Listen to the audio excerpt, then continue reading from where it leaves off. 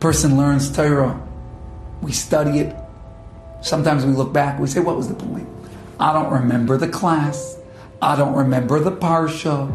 I took out my stone chumash. I'm reading it. But you know what? Here we are. We just started Bereshit again. We started the book again. I'm sure some of you have had the feeling. You open it and you're like, really? That's in this book?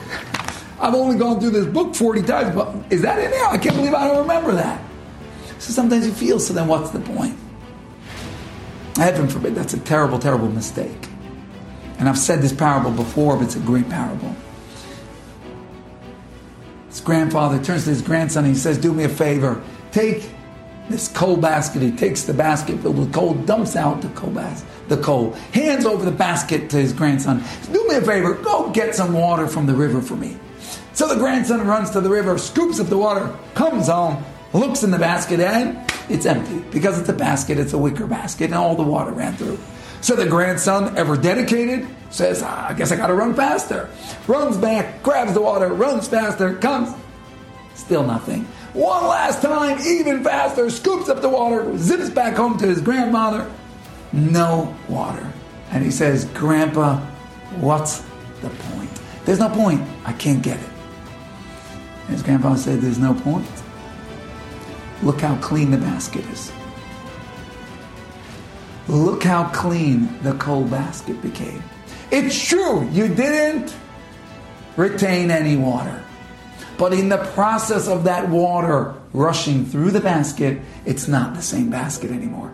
It went from a dirty coal basket to a clean, beautiful basket. This is the truth with Torah study. When you sit down to study something, those are the words of God. Do you hear the words I'm saying? The word of Hashem. You ever had an author you admire? How about if Hashem, the God of the universe, was the author?